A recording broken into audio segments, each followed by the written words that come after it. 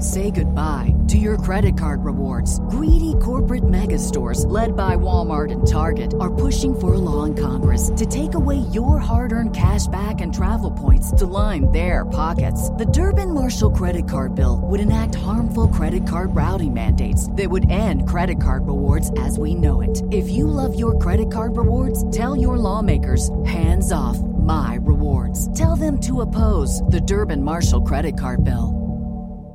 Hi YouTube, it's Joshua Miles and welcome back to my channel. Today's video is yet another true crime case for my Curious Case series. I'm back, I'm here, my issues are dealt with, I'm coming back with regular videos yet again. Thank you all so much to everyone who supported me over the past couple of weeks and all the YouTubers that stepped in and helped me out with some content. I'd also like to give a massive shout out to Gabulosis because she gave me a really wonderful shout out in her most recent video. It was really kind and heartwarming and it almost made me cry, so big thank you and shout out to you, Gabby. Also, another massive shout out to Caitlin Rose for helping me and stepping in last Sunday and helping me out. It means so much to me. The true crime community on YouTube is so kind, so genuine, and it's just so heartwarming. Right, enough rambling, let's just get on with the video. I'd just like to point out this video has not been made to cause disrespect or anything like that. It's just been made to spread awareness about this case by compiling information from various different public sources on the internet. Now, with all that being said, let's delve right into this case. Hospitals are supposed to be a place of trust, of safety, and of healing. But as we learned in the Beverly Allitt case, which I'll link in the iCards if you haven't seen it, hospitals can easily become a place that can attract people with much more sinister intentions. Today we're going to be discussing the curious case of Efren Saldivar. Efren Saldivar was born on the 30th of September 1969, and he was born in Brownsville, Texas. His mother had lived in Mexico and had wanted her children to be US citizens so they could have a better shot at life. So she traveled to Texas to give birth to Efren. And as Efren was born on US soil, that meant that Efren was now a US citizen. You could say that from birth, Efren had a role model in his own mother of exploiting others for personal gain. Efren's father was called Alfredo, and after Efren was born, Alfredo traveled to Texas to be with his new family. The young family then moved to Los Angeles, which was where Alfredo started looking for a job as a handyman. Efren's mother, Isora, quickly found work as a seamstress. Now, Efren's family were Jehovah's Witnesses, so the children in the family were all raised in the faith and were taught to spread their religion and their faith. Efren did fairly well in school. He applied himself to all his work, but for some reason, he never applied himself enough and always worked slightly below what he was capable of. And teachers liked Efren because of his extroverted personality. And it was during his time at school that Efren started to take notice of kids in higher years taking part in gangs. To Efren, these kids seemed very cool and were full of a kind of personal power that Efren craved. He wanted to have that personal power. At this point, Efren was only in junior high, so becoming friends with the kids in the gangs was impossible because they were in high school. And by the time that Efren got to high school, all those kids in the gangs had already graduated or dropped out and left. Efren didn't really fit in with anyone. He didn't fit in with the jocks, he didn't fit in with the scholars, he didn't really fit in with the musical kids. He didn't really have a group that he was like solidly a part of at school. He did take part in the band, but he was quite awkward and a little bit conspicuous in ways that a lot of people didn't really like so much. Girls never seemed to be attracted to Efren, especially the girls that he had a crush on. Efren apparently became quite obsessed with the girls that he crushed on. He'd risk public ridicule by sending very intimate messages to the girls that he was crushing on. Despite Efren being very outgoing, he did have a shy side. So, like for many other kids at high school, rejection for Efren was very, very painful and was a common occurrence. He quickly became withdrawn from his school peers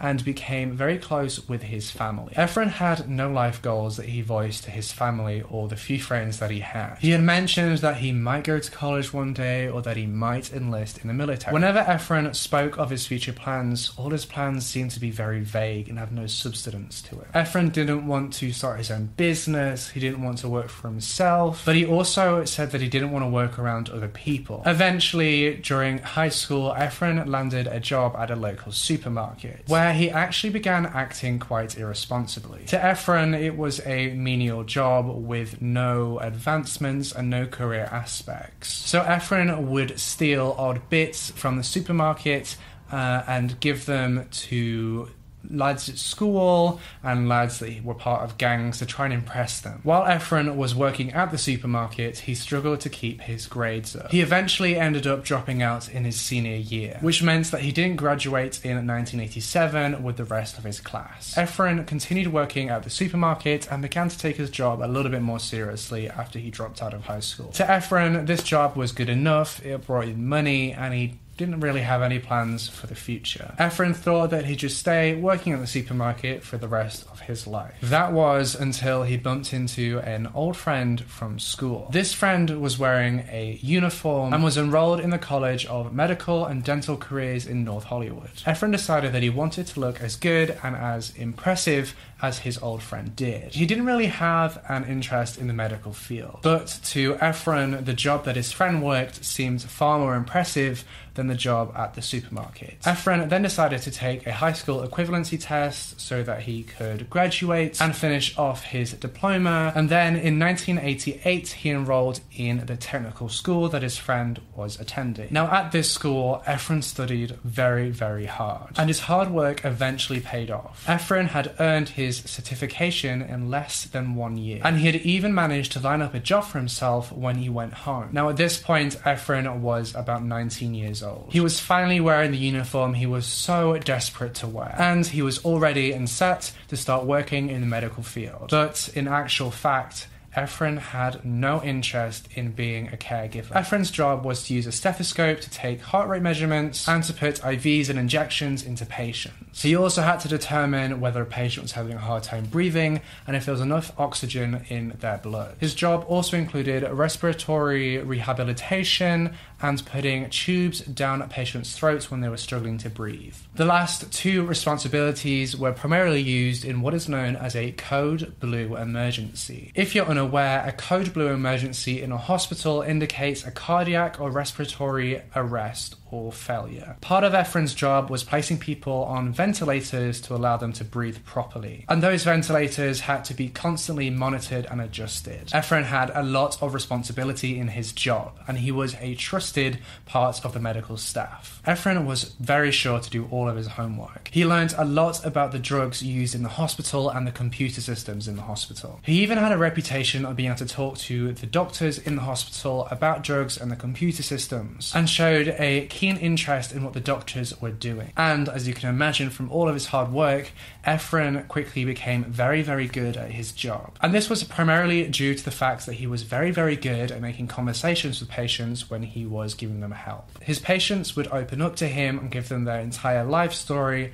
and then thank him for helping them out in their time of need. And eventually, like with all medical staff, Efren was placed on the night shift, a move that would change the lives of hundreds of families. On this night shift, which was more commonly known as the graveyard shift, Efren worked mostly alone. There was hardly anyone else about during this graveyard shift, so he ended up working alone without supervision or any accountability. During the majority of Efren's graveyard shifts, there was only usually ever one other technician working in the hospital. And between the two technicians, they had a lot of patients that were scattered about the hospital. So it was very common for them both to work all night long and not ever see each other or rarely bump into one another. The work that Efren had during this graveyard shift wasn't too difficult or overbearing. Emergencies were few and far between. Efren had even had enough spare time and enough dedication to his job that he started to offer his services to other departments on a part-time basis. The hospital itself was very short-staffed, and Efren had told his supervisors that he wanted to work overtime so he could help pay towards expenses for his family. To everyone who knew Efren, he seemed like a very competent and responsible guy, and he was just a little bit awkward around women. He was always someone that you could rely on for a favour. Efren still lived with his parents at that point, but he paid his parents' board, and he had actually bought his mother a brand new car. From the outside looking in, everything seemed very, very positive for Efren. Everything seemed to be going right. But little did everyone know, things on the inside were gradually becoming more and more warped. Efren at one point was actually diagnosed with depression and was put on the drug sertraline, which operates under the brand name of Zoloft. And it was prescribed that drug to help ease the depression. However, at some point, and for unknown reasons, Efren stopped taking his medication. Now, at hospitals, medical staff on the night shift could easily go in and out of patients' rooms without anyone ever seeing them. Plus, as they were just medical staff going about their medical routines, no one ever batted an eye to seeing a member of medical staff going into a patient's room during the night shift. That kind of sight would never click as being suspicious in anybody's minds. In fact, it would be so insignificant and so not notable that you'd probably forget that you ever saw it. However, some patients would be awake at night and would demand things from the medical staff. Now, a few of those patients were simply lonely and just wanted some company, but others were chronic complainers who wanted attention day and night. It was as if some of those patients thought they were at some kind of 5-star resort with staff catering to their every need. And let me tell you now, the majority of medical staff don't appreciate this one bit, but they're there to help, and they wouldn't say no to a request. Now, one of these people was a woman called Jean Coyle. On the 26th of February 1997, Jean reached up and pressed the help button in her room, and Efren was the person who attended her. According to Jean, Efren went into her room and then she blacked out. She didn't know what had happened or why she had blacked out. But when she came to, she didn't really give it a second thought. She passed it off as her being potentially really tired the night before and that she just fell right to sleep. It wasn't until much, much later on, when she discovered what had been going on at the hospital, that it dawned on her what had actually happened that night. In April of that same year, in 1997, one of the other respiratory therapists suggested to their boss that Efren was doing something to patients at night. This therapist was called Bob Baker, and he accused Efren of injecting his patients with something during the graveyard shifts. Now, it isn't really unusual for people to spread rumors about medical staff in a hospital, especially when patients seem to start dying in ways that seemed almost inexplicable. And without proof, nobody could be suspended or really properly investigated. The head of the department at that time was a man called John Brechthold, and it was common knowledge that John and Bob had an issue and a dislike towards Efren. And because this was public knowledge, the pair decided not to report Efren to their superiors because it might seem or come across like they were trying to undermine a fellow therapist that they just disliked, which would have damaged their reputation and could potentially even get them suspended. John needed more than hearsay. He needed concrete proof. So he decided to tell another supervisor what he had been told, and together the pair of them decided to keep a very close eye on Efren. Firstly, John and the other supervisor decided to go through all the patient records that Efren attended to during his night shifts. But out of all those records, nothing showed that anything out of the ordinary was going on. So they decided that if Efren was doing something to patients, he was being very, very careful about it. Now, to those who worked closely with Efren, it seemed to them that Efren's shifts were jinxed. And this is because they would talk compassionately about a patient who would be in a better place if they passed away. And then that very night during Efren's shifts, that patient would pass away. Sometimes several patients would die in one night. The other therapists started morbidly joking that Efren had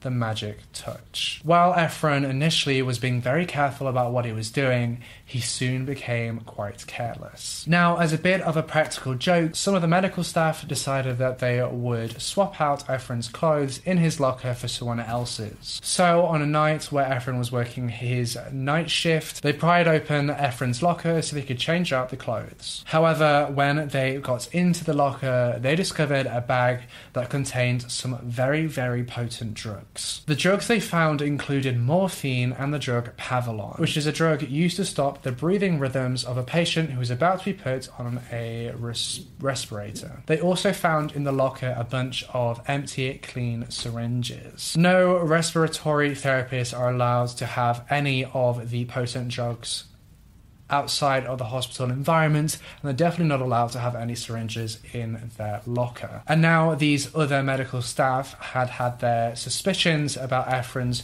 magic touch confirmed with real evidence. However, because they had broken into Efren's locker, they decided to keep quiet about it. And this was because the year before they had tried to report Efren for his suspicious behaviour, but nothing had come of it. They believed that if they had reported this, then they would have got in trouble for breaking into the locker, and Efren would have got off scot-free. The rest of the medical team now knew about Efren's magical touch and that it was very much real. And eventually and inevitably, one of them let it slip whilst they were drunk in a bar to a man. And this therapist who let it slip was called Ursula Anderson. And the man that she let it slip to was called Grant Brussus. And Grant saw this information as an opportunity to make money from the hospital. Grant called the hospital in February of 1998 and tried to blackmail them with this information. Grant told the hospital that he would hand the information over to the police if they didn't pay up,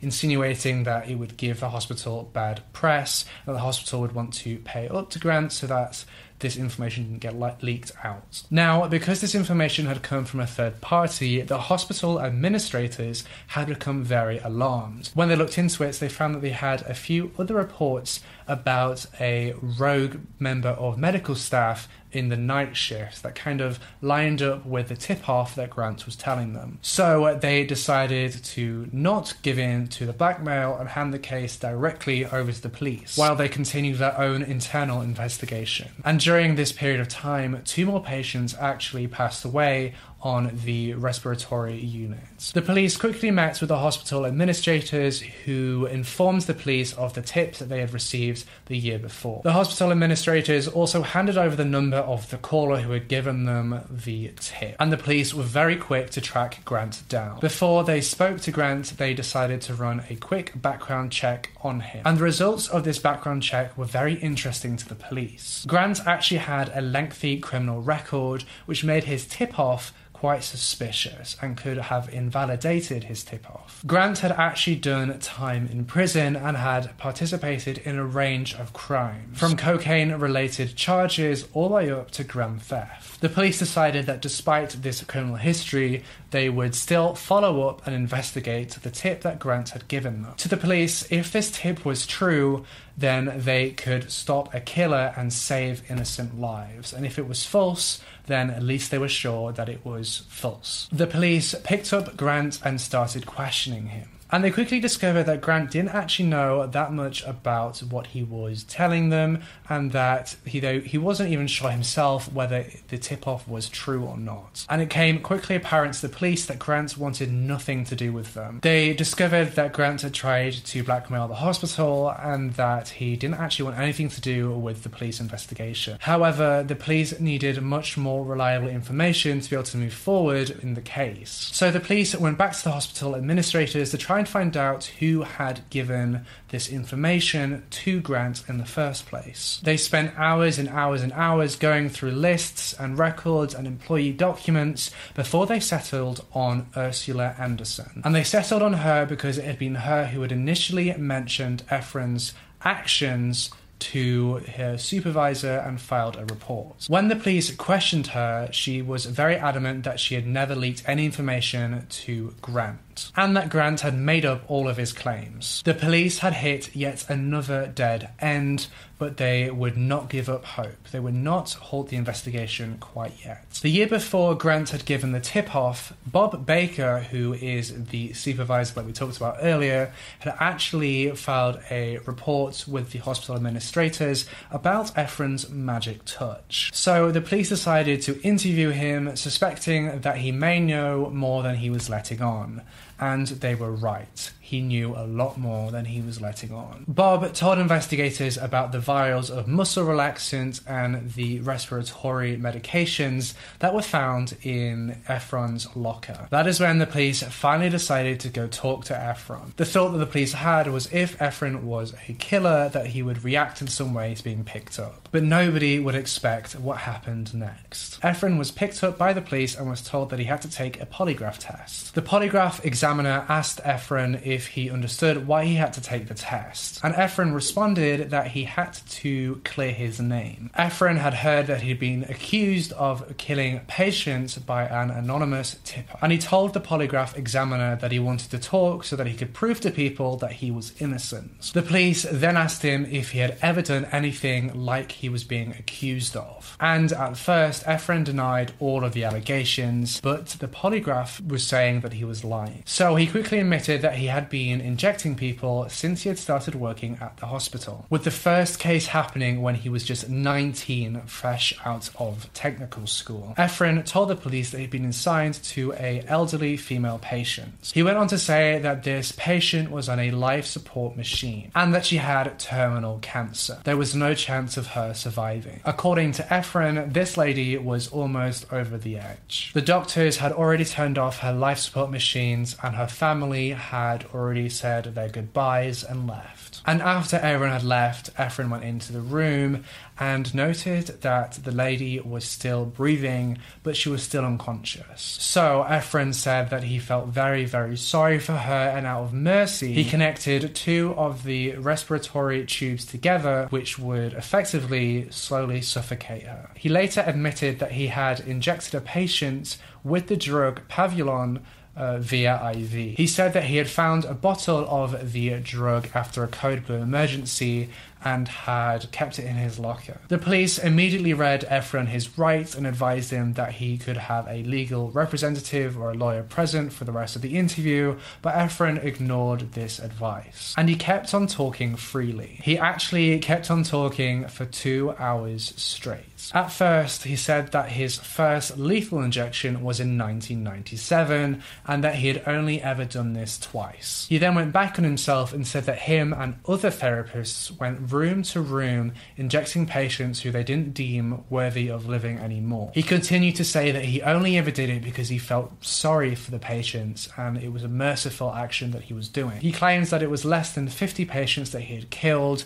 estimating the number to be around 40. He had jumped from just 2 lethal injections to 40 lethal injections in just a few minutes. Now, Efren prided himself on having very ethical criteria of how he chose his victims. According to Efren, they had to have had a do not resuscitate order. They had to have been ready in his eyes and they had to have been unconscious, which, by the way, could have simply meant that they were asleep. He was working the graveyard shift, so it would have been very likely that most of the patients were asleep anyway. The drugs he used to inject patients would have been very difficult to detect in a autopsy unless a specific test was used. The police at this point, with his confession, needed evidence to prosecute Efren, and that meant that they had to find the illegal drugs in Efren's possession, and they had to exhume some of the patients' bodies to try and detect the drugs that he had claimed to have used on them. That same evening, Efren was arrested. The next day, the police conducted a thorough search of his home, but they found no incriminating drugs. Now, as I'm sure you know, the police aren't allowed to hold somebody in custody solely based on a confession without any physical evidence. So Efren was released after 48 hours, and the police continued their investigations. Efren was terminated on the 13th of March 1998 from his employment at the hospital, and just to be safe, the hospital also suspended 37 other people in the respiratory department. Efren eventually retracted his confession and said that he hadn't actually killed anyone. He claimed that he had a mental disorder along with depression, and that he had been pressured to confess. He claimed to have made the entire thing up. Now, without his confession, the need for physical evidence became greater for the police to be able to prosecute him in this case. The police soon learned that a death through the drug of Pavulon would have been very, very painful and very long suffering for the patient. It wouldn't have been merciful at all. Once administered, the patient would go into a conscious paralysis, and they would have felt every single second of the death by suffocation. The patient couldn't even scream for help as their throat closed up. They just had to lie there helpless in a world of pain until it was all over. The police had thousands of records to go through, as over 1,000 patients had died during the time that Efren was working shifts, during the 8 years that he worked at the hospital. And the police knew that they couldn't exhume all of those people. So they attempted to narrow down their list to only the most recent cases and only people who had died under mysterious circumstances. For example, if a patient had seemingly been okay and then suddenly died for no apparent reason. And obviously the patient must also have not been cremated. It took the police force an entire year to settle on a short list of patients for which they would exhume. To be able to prosecute Efren, only a few of these victims would have had to be obvious murders. One by one, in the summer of 1999, each of the 20 victims were exhumed from their graves. Pathologists examined the bodies, and there were tests run to detect the Pavulon drug in their tissues. At first, however, all the tests came back negative. The police were very disappointed by this, and they had hoped that they hadn't worked for an entire year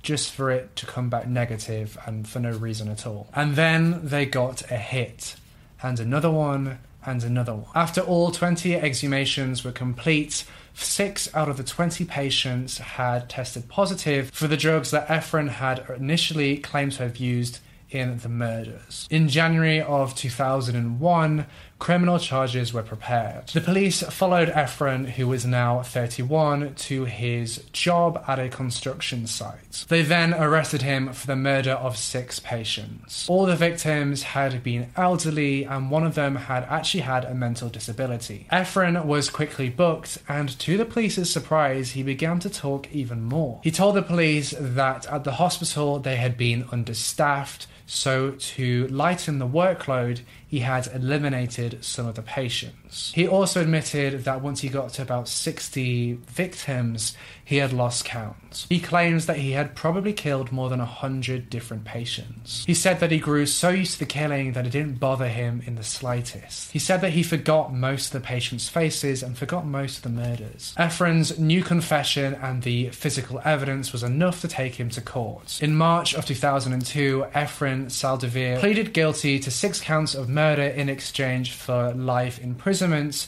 over the death penalty. Efren was given 6 consecutive life sentences for the murder of 6 patients and 15 years in prison for the attempted murder of Jean Coyle. Had Efren been given the death sentence, he actually would have been injected with a drug similar to the one that he used in his patients and his victims, so he would have suffered the same fate. Ursula Anderson's medical license was also suspended due to extreme neglect. And that is all I have for you in this case. Let me know down in the comment section what you think of this case. It is a solved case.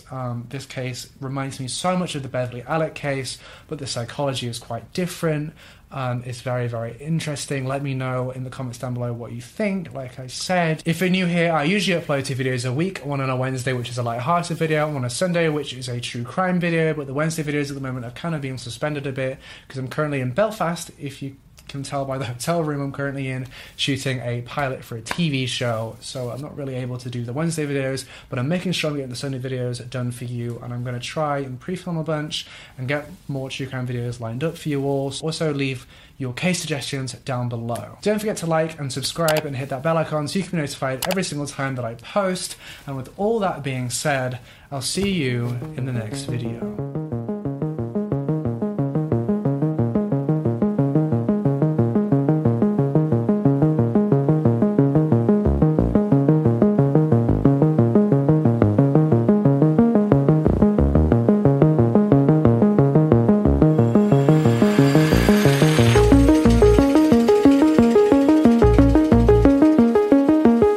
Sick of being upsold at gyms? My guy, you're currently a base member? For $90 more, I can upgrade you to our Shred membership. For $130 more, you'll be a Swole member. And for just $300 more, you'll reach Sweat Platinum.